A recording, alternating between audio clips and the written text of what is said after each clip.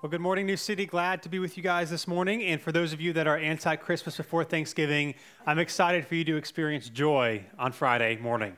As I begin this morning, there's a show on Netflix called Manifest. Some of you might be familiar with it. I think the latest season actually just came out. And it's a show where basically this airplane hits some turbulence, some normal turbulence, and then they land. And they don't think much of it. However, that turbulence caused them to go missing for 5 years. And the people on the airplane didn't age at all. And so they land, and everyone else is freaking out because this plane that disappeared 5 years ago has now landed in New York City. So it's all about the 828ers, as they were called, and all these things that are happening. And the show really centers around a specific family where there's a brother and a sister. They're adults. And the brother, when they land, the brother's wife is now dating somebody else. It's been 5 years. The brother and his wife had twins together. And so the daughter, who wasn't on the airplane, aged 5 years, but the son, who was on the airplane, didn't. He had cancer, but because the 5 years that had passed when they landed, his cancer was actually able to be cured. The sister had a fiance that she wasn't sure if she wanted to marry, but she decided before getting on the airplane that she was going to say yes when she landed. However, it had been 5 years, and so when she landed, he had now married her best friend. And so there's a lot of difficult things that had gone on. And one of the things about this show is that it's all centered around, at least the first few seasons, Romans 8:28. And in the show, the mom of the brother and the sister who had passed away while the airplane was gone somewhere for 5 years, stitched on this pillow and said all the time that all things work together for good. This is part of Romans 8:28. It's not the entire verse. And so this whole show is just the people in the airplane, they get callings, and so they think it's leading them to do good things. And 828 is everywhere. It was flight 828. There's 828 symbols all over the place. And there's this idea that all these bad things are happening, but at the end, all things work together for good. So they got to keep fighting. They got to keep figuring out, all these crazy things that are going on. All things work together for good. That is the theme of the show called Manifest. And this week, we're continuing our series called Misquoted. We are looking at a really well-known passage of Scripture that when you take the verse by itself, it might not mean what you think it actually is saying when you read it in context. And one of the things that we're saying throughout this entire series is that we need to remember, whenever you and I engage the Scriptures, is to remember that all Scripture, the entire Bible, was written in a specific context, speaking to specific people with specific needs. It's a specific context written to specific people with specific needs. It's not necessarily a textbook to go and find answers in, although you can find answers in the Bibles, but it is wisdom rather to learn and to meditate and to apply. And so what we can do mistakenly is that we can view, for example, all the verses as bullet points that stand on their own, forgetting, again, that the Scriptures were written to specific people in a wildly different context than ours. And so what we should do when we engage the Scriptures is try to study them and apply them and try to say, okay, our context is different. What I'm dealing with is different. But what is the wisdom that I might be able to apply from this text as I try to follow Jesus in my life? And so today, the passage that we are looking at is Romans 8:28. It says this: "We know that all things work together for good, for the good of those who love God, who are called according to his purpose." Now, whether or not you know the reference to this passage, you might have heard this at times. So oftentimes, this verse gets used if you're going through a hard time. Maybe people with really good intentions might say this to you. And there's kind of this idea that, hey, when things are difficult, when things are hard, man, just push through because God has good things for you. And what's interesting, however, when you read at least the entire verse of Romans 8:28, you already see the manifest example has some problems, right? Because they just say all things work together for good, but this also says for those who love God and for those who are called according to his purpose. And so right then, we also have to ask, what does that mean? Whatever these good things are, what does it mean to love God, and what does it mean to be called according to his purpose? I think the real question here when we read Romans 8:28 is this: will everything work out for our good? Right? The kind of the surface level meaning that when people often apply this verse or when they say this verse to other people, is the assumption is that if you just are faithful enough, even though these bad things are happening for you, it will all work out good for you in the end in a way that you can understand. And if you're still struggling, it's not over yet. And it's also sometimes kind of given hey, even though you went through this bad thing, it's actually, in the end, you're going to be glad you went through it, because good things are going to happen. But is that what this verse is actually saying? Will everything actually work out for our good? Now, to understand what's going on here, you really need to read all of Romans 8. We're not going to do that this morning. And so what I want to do is I'm just going to summarize the first 17 verses really quick. And the first 17 verses of Romans chapter 8, it was written by this man by the name of the Apostle Paul. And it's basically about how followers of Jesus are indwelt by the Spirit in their lives. And as we walk with the Lord, and as we cultivate, as we have rhythms and practices in our lives that remind us of God's goodness, and as we walk with Him, the Spirit will help us experience freedom from sin and walk in the life that God has for us. And so in Romans 8, Paul is contrasting these selfish pursuits and desires that he calls the flesh, and instead he's contrasting them with pursuing the God-honoring and life-giving pursuits that God wants for us instead, that as we pursue the Lord, there is freedom for us. And then he says this in Romans chapter 8, starting in verse 18. If you have a Bible, you can turn there. If not, you can take one of those black ones out. We'll be in page 1003. Continuing in this thought, he then says this in Romans chapter 8, verse 18.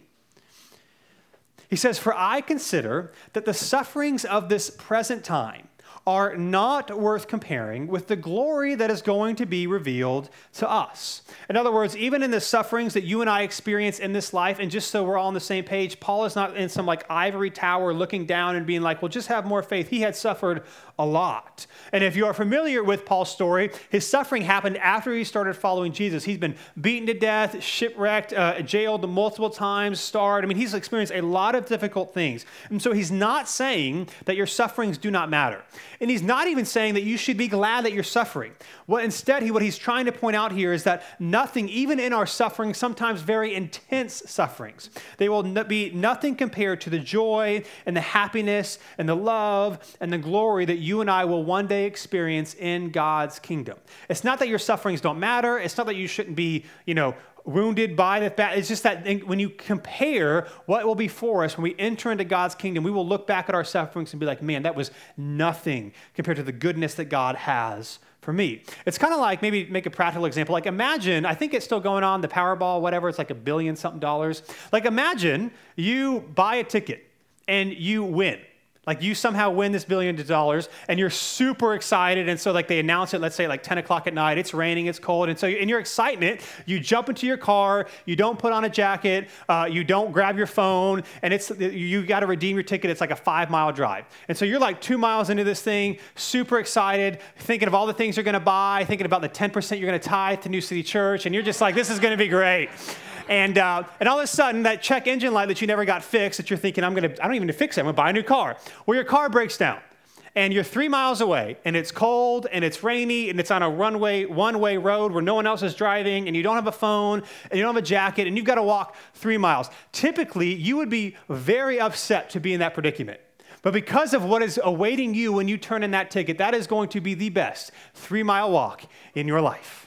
Right? And it's not that it doesn't stink, that you're going to be cold, that your car broke down, but because of the comparison to what you're going to get, you are going to say, hey, even though that stinks and I wouldn't want to do it again, it is worth it, or it is not comparable to the amazing happiness that I'm going to have for New City Church when I do a bunch of stuff for them, right? Why? You knew what was coming to you was greater than the difficulties you were experiencing right now, and so you could have hope, even joy, in the midst of your difficult circumstances. That's what Paul is saying here. Not that your sufferings don't matter, but when we compare them to what awaits us, they are going to be nothing in comparison.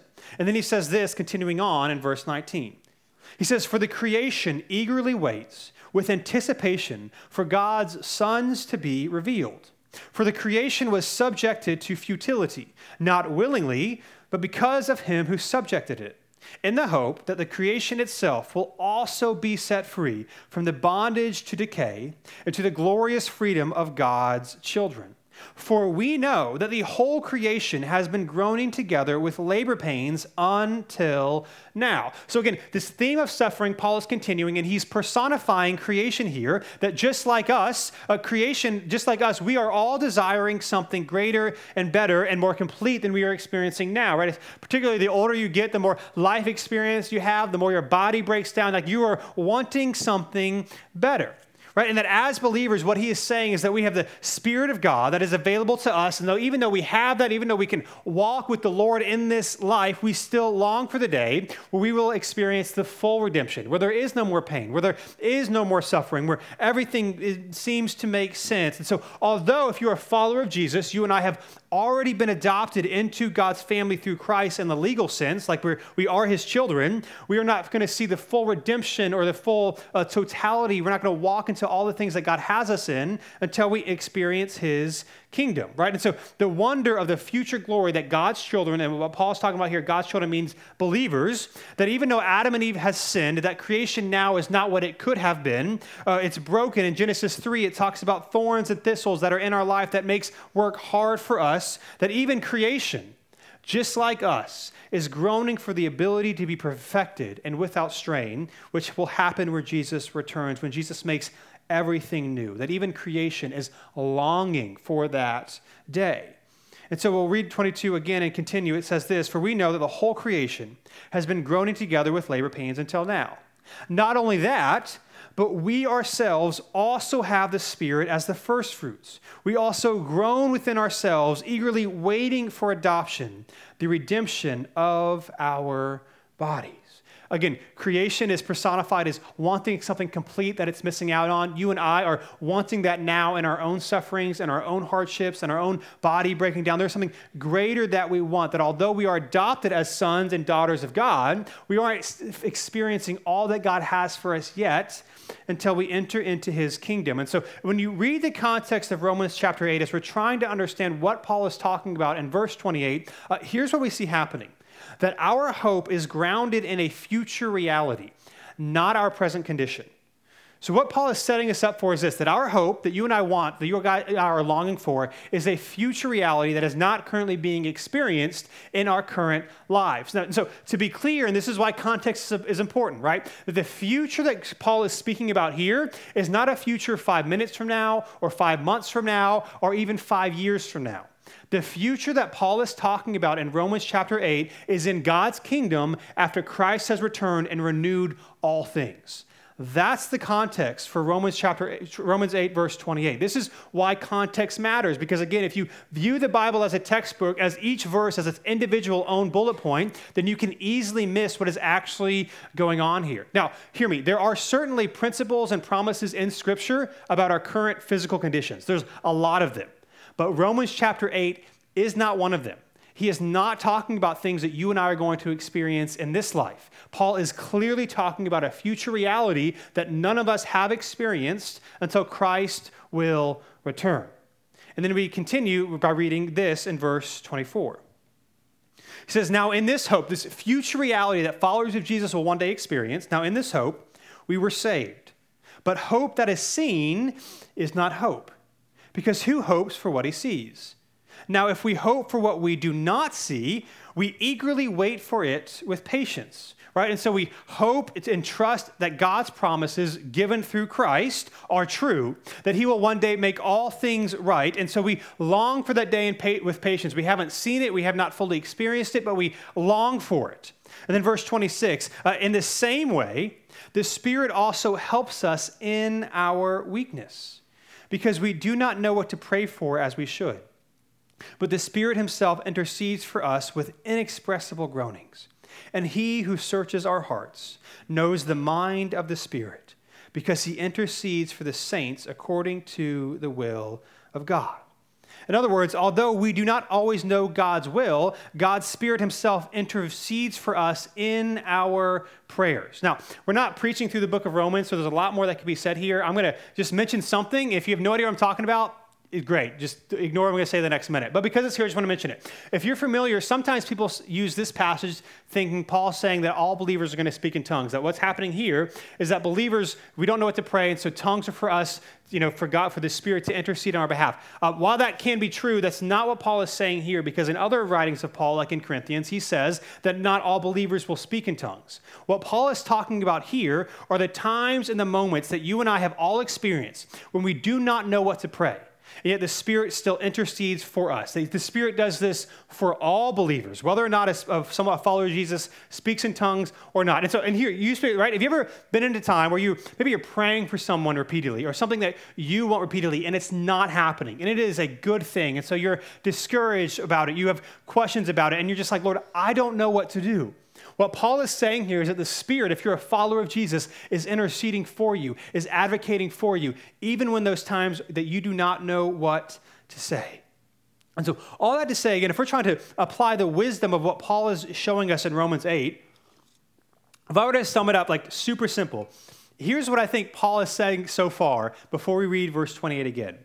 And that is that life is hard, but God is faithful. Life is hard, but God is faithful. You will suffer.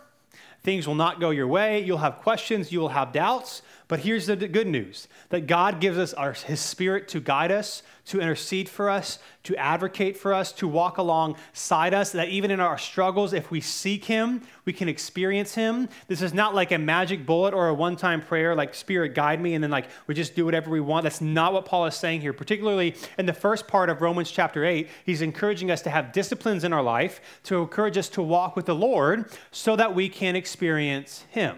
That we should have rhythms and practices like this, like joining together corporately, weekly, to encourage one another of God's goodness so that we can experience God's presence in our life, that the Spirit will guide us, that he is faithful towards us, that he loves us, that he has adopted us even when things are difficult, that life is really hard, but God is really faithful. And we know that because he then says this in Romans chapter 8, verse 28. In the context of that, he says this: we know that all things work together for the good of those who love God, who are called according to his purpose.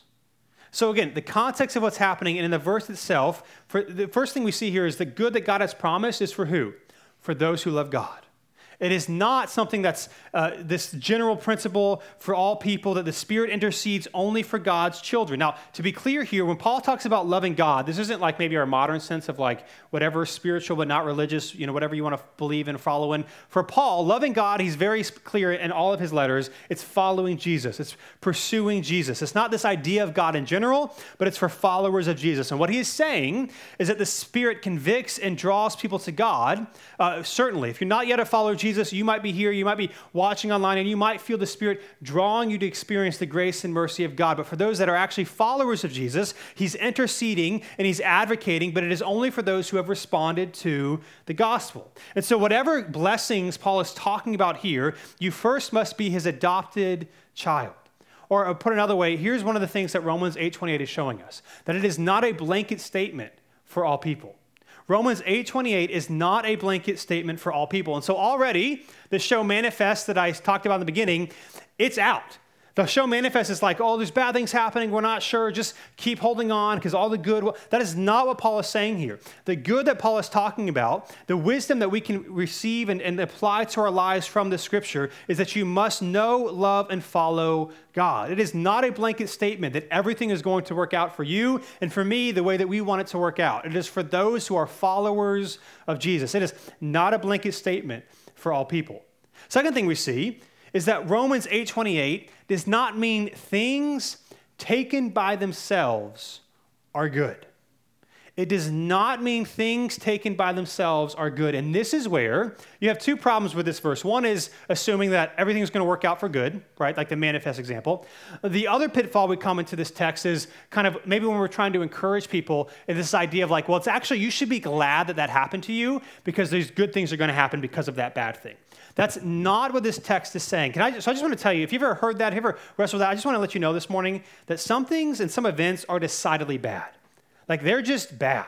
And there is nothing good about them, right? There's no good reason why you were abused or why you were cheated on or why your mom or your dad walked out on you or why you lost that job or why you had that health diagnosis. There's nothing good about it. And in fact, there are many things in our lives today that we will not see any good come from it in this life. Or there might be times where you see good things come from it, but it does not outweigh the bad or the pain or the trauma you experienced. Like even if good things come from it, it doesn't, like if you scale it, the bad would still heavily outweigh the good. Now, this verse and this passage speaks to all things being worked out for good if you are in Christ, but it does not mean that everything happens to you is good. Even if good comes from it, it does not mean that it's a good thing that it happens. So if I could just be like, let me give you a real personal example this morning from my own life. If you've been in New City Church for any length of time, you know that when I was 19 years old, I lost my dad to a suicide. That was a decidedly bad event in my life. In fact, not having my dad around for a lot of significant moments in my life, graduation from college, from seminary, getting married, having kids, planting a church, there are things because my dad is not here that I am objectively weaker in because I don't have a dad. And I just am. God has been graciously kind to me, and there are many men in my life who have gone above and beyond and have been there for me, and I could call anytime I wanted to, and they would be happy to give me advice and guidance. But here's the thing. That's a lot different than picking up the phone and calling your dad. Like, there are just times where I'm not going to ask. I don't want to inconvenience, even though it's just different. There are things, because I haven't had my dad for the last 13 years of my life, that I am objectively weaker in.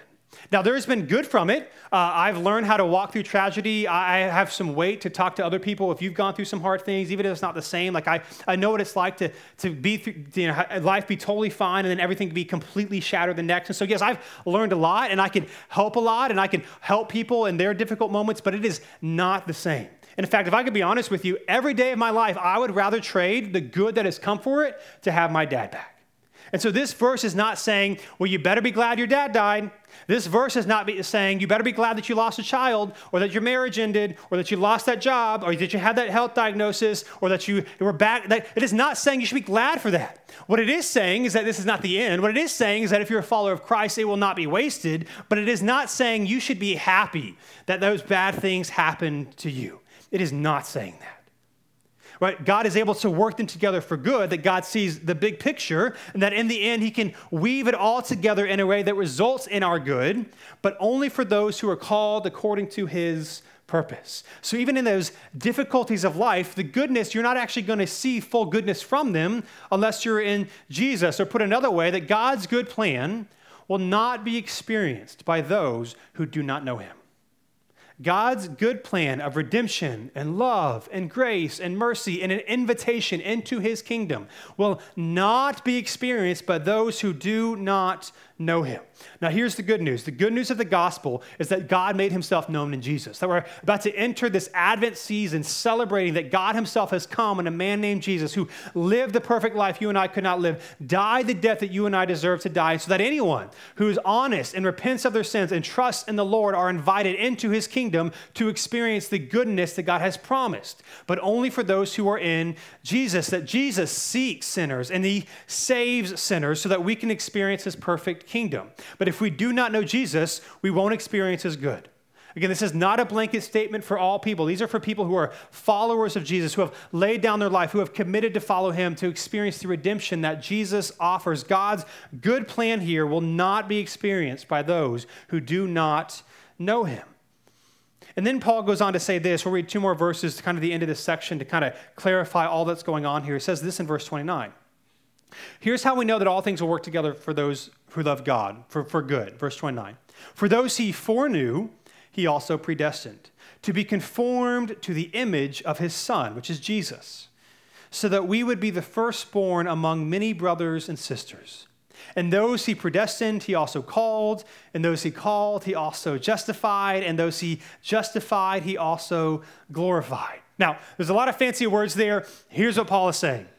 That those who believe in Christ can be assured that all things will work together for good.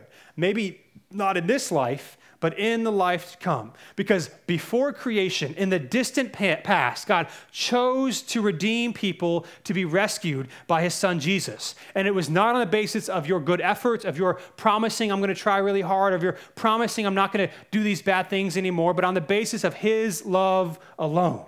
That God chose to redeem. And that firstborn, this firstborn imagery that Paul is giving us here, he's not talking about Jesus was like the first person created. What he's talking about is that in ancient culture, there were certain rights and privileges that a firstborn son got that no one else got. You got double the inheritance. You got to take over the family. You know, when your parents passed away, there were certain things that only the firstborn son received.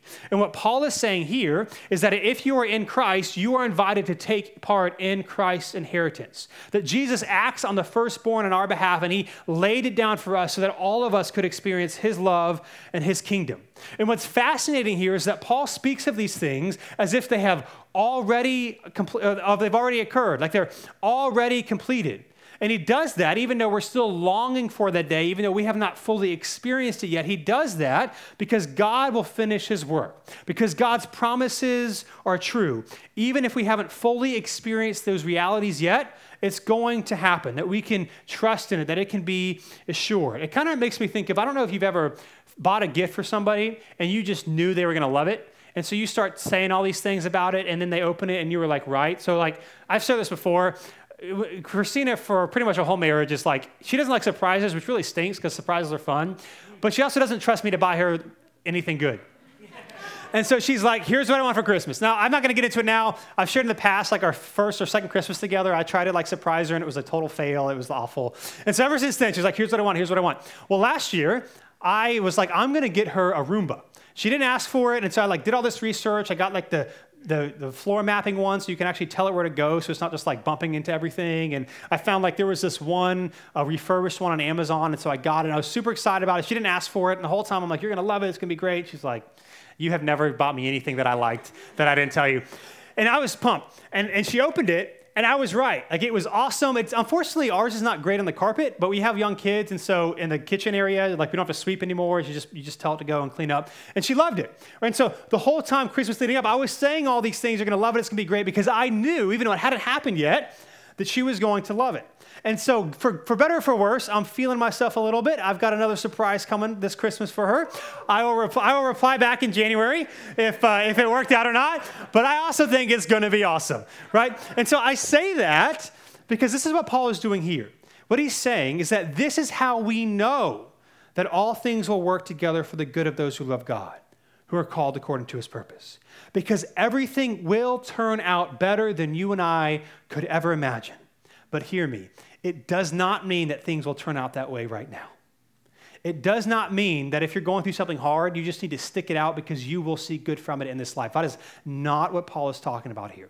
In the context of Romans chapter 8, what he is saying is that those who love God, who have been called by God, who are followers of God, will one day be able to see their present sufferings as nothing compared to the glory in God's kingdom. But God's kingdom will not be fully revealed to you and I in this life. And so in this life, things will still be hard. Things will still be difficult. But here's the hope, and here's maybe the wisdom that I think we can take from this passage, and that's this, that Romans 8:28 is a promise that for those in Christ, everything will turn out well in the end. It's a promise for those that are in Christ, it's not a blanket statement for all people. It's a promise for those that are in Christ that everything will turn out for you well in the end, but not right now. That the wisdom that can be applied here is that the good that God has for us in Christ, that maybe we will see some of that here and now, like even in my own story, with my dad's stuff, I've seen glimpses of good things that God has taken from it, but you don't see the full picture. Again, this verse is not about a specific event or circumstance in your life turning out good, at least not in the way that we define it or that we want it. Again, that's the underlying assumption in the show Manifest, right? That many times that good will be coming for us. And not only will it come for us, but then we'll be able to connect the dots and be, again, happy that this bad thing happened because we saw because of this bad thing, this happened, and this happened, and this happened, and isn't everything great? That is not what we were promised here. And what can happen when we assume that that's what this verse means, that everything is going to work out in a way that we like it, then we can get really frustrated with God when things don't go the way that we think they should go, when he actually never promised that. Like, he never promised that you will be able to see all the good out of your suffering in this life. He never promised that you're going to be able to see this linear line of here's this bad thing and here's all the great things, and aren't you glad that this bad thing happened? That's not what's happening here. Right? The ultimate good in Romans 8:28 is not what you and I would define as good, right? For us, we would often define good as happy, healthy, you win that lottery ticket, everything's good, the relationship's good, you've got that job. That's not the good that Paul is talking about here. The good that Paul is talking about here is being conformed to the image of Jesus in his kingdom. It is a promise that if you are in Christ Jesus, you will experience redemption and love and adoption by God. But you will not experience the fullness of that until you and I are in his kingdom. And so hear me this morning. We're entering into the holiday season. So Thanksgiving, Christmas. For some of you, this is a really, really bad time. And it's going to be a really, really bad time until you meet Jesus again. And if you suffer, if you have doubts, if you're struggling, it does not mean you're not faithful. It does not even mean you're not applying this verse. This verse is saying that even in your sufferings, that you and I can hold out hope that this is not the end. Romans 8:28 is a promise that for those in Christ, everything will turn out well in the end in God's kingdom. But in the meantime, you and I need to hold fast to his truth, that he has adopted us, that he has foreknown us, that he has justified us, which is just a fancy way of saying justify had never sinned, that we are seen righteous and holy in the sight of God, not because of what we have done, because of what Christ has done. And that is what we cling to when life is really hard.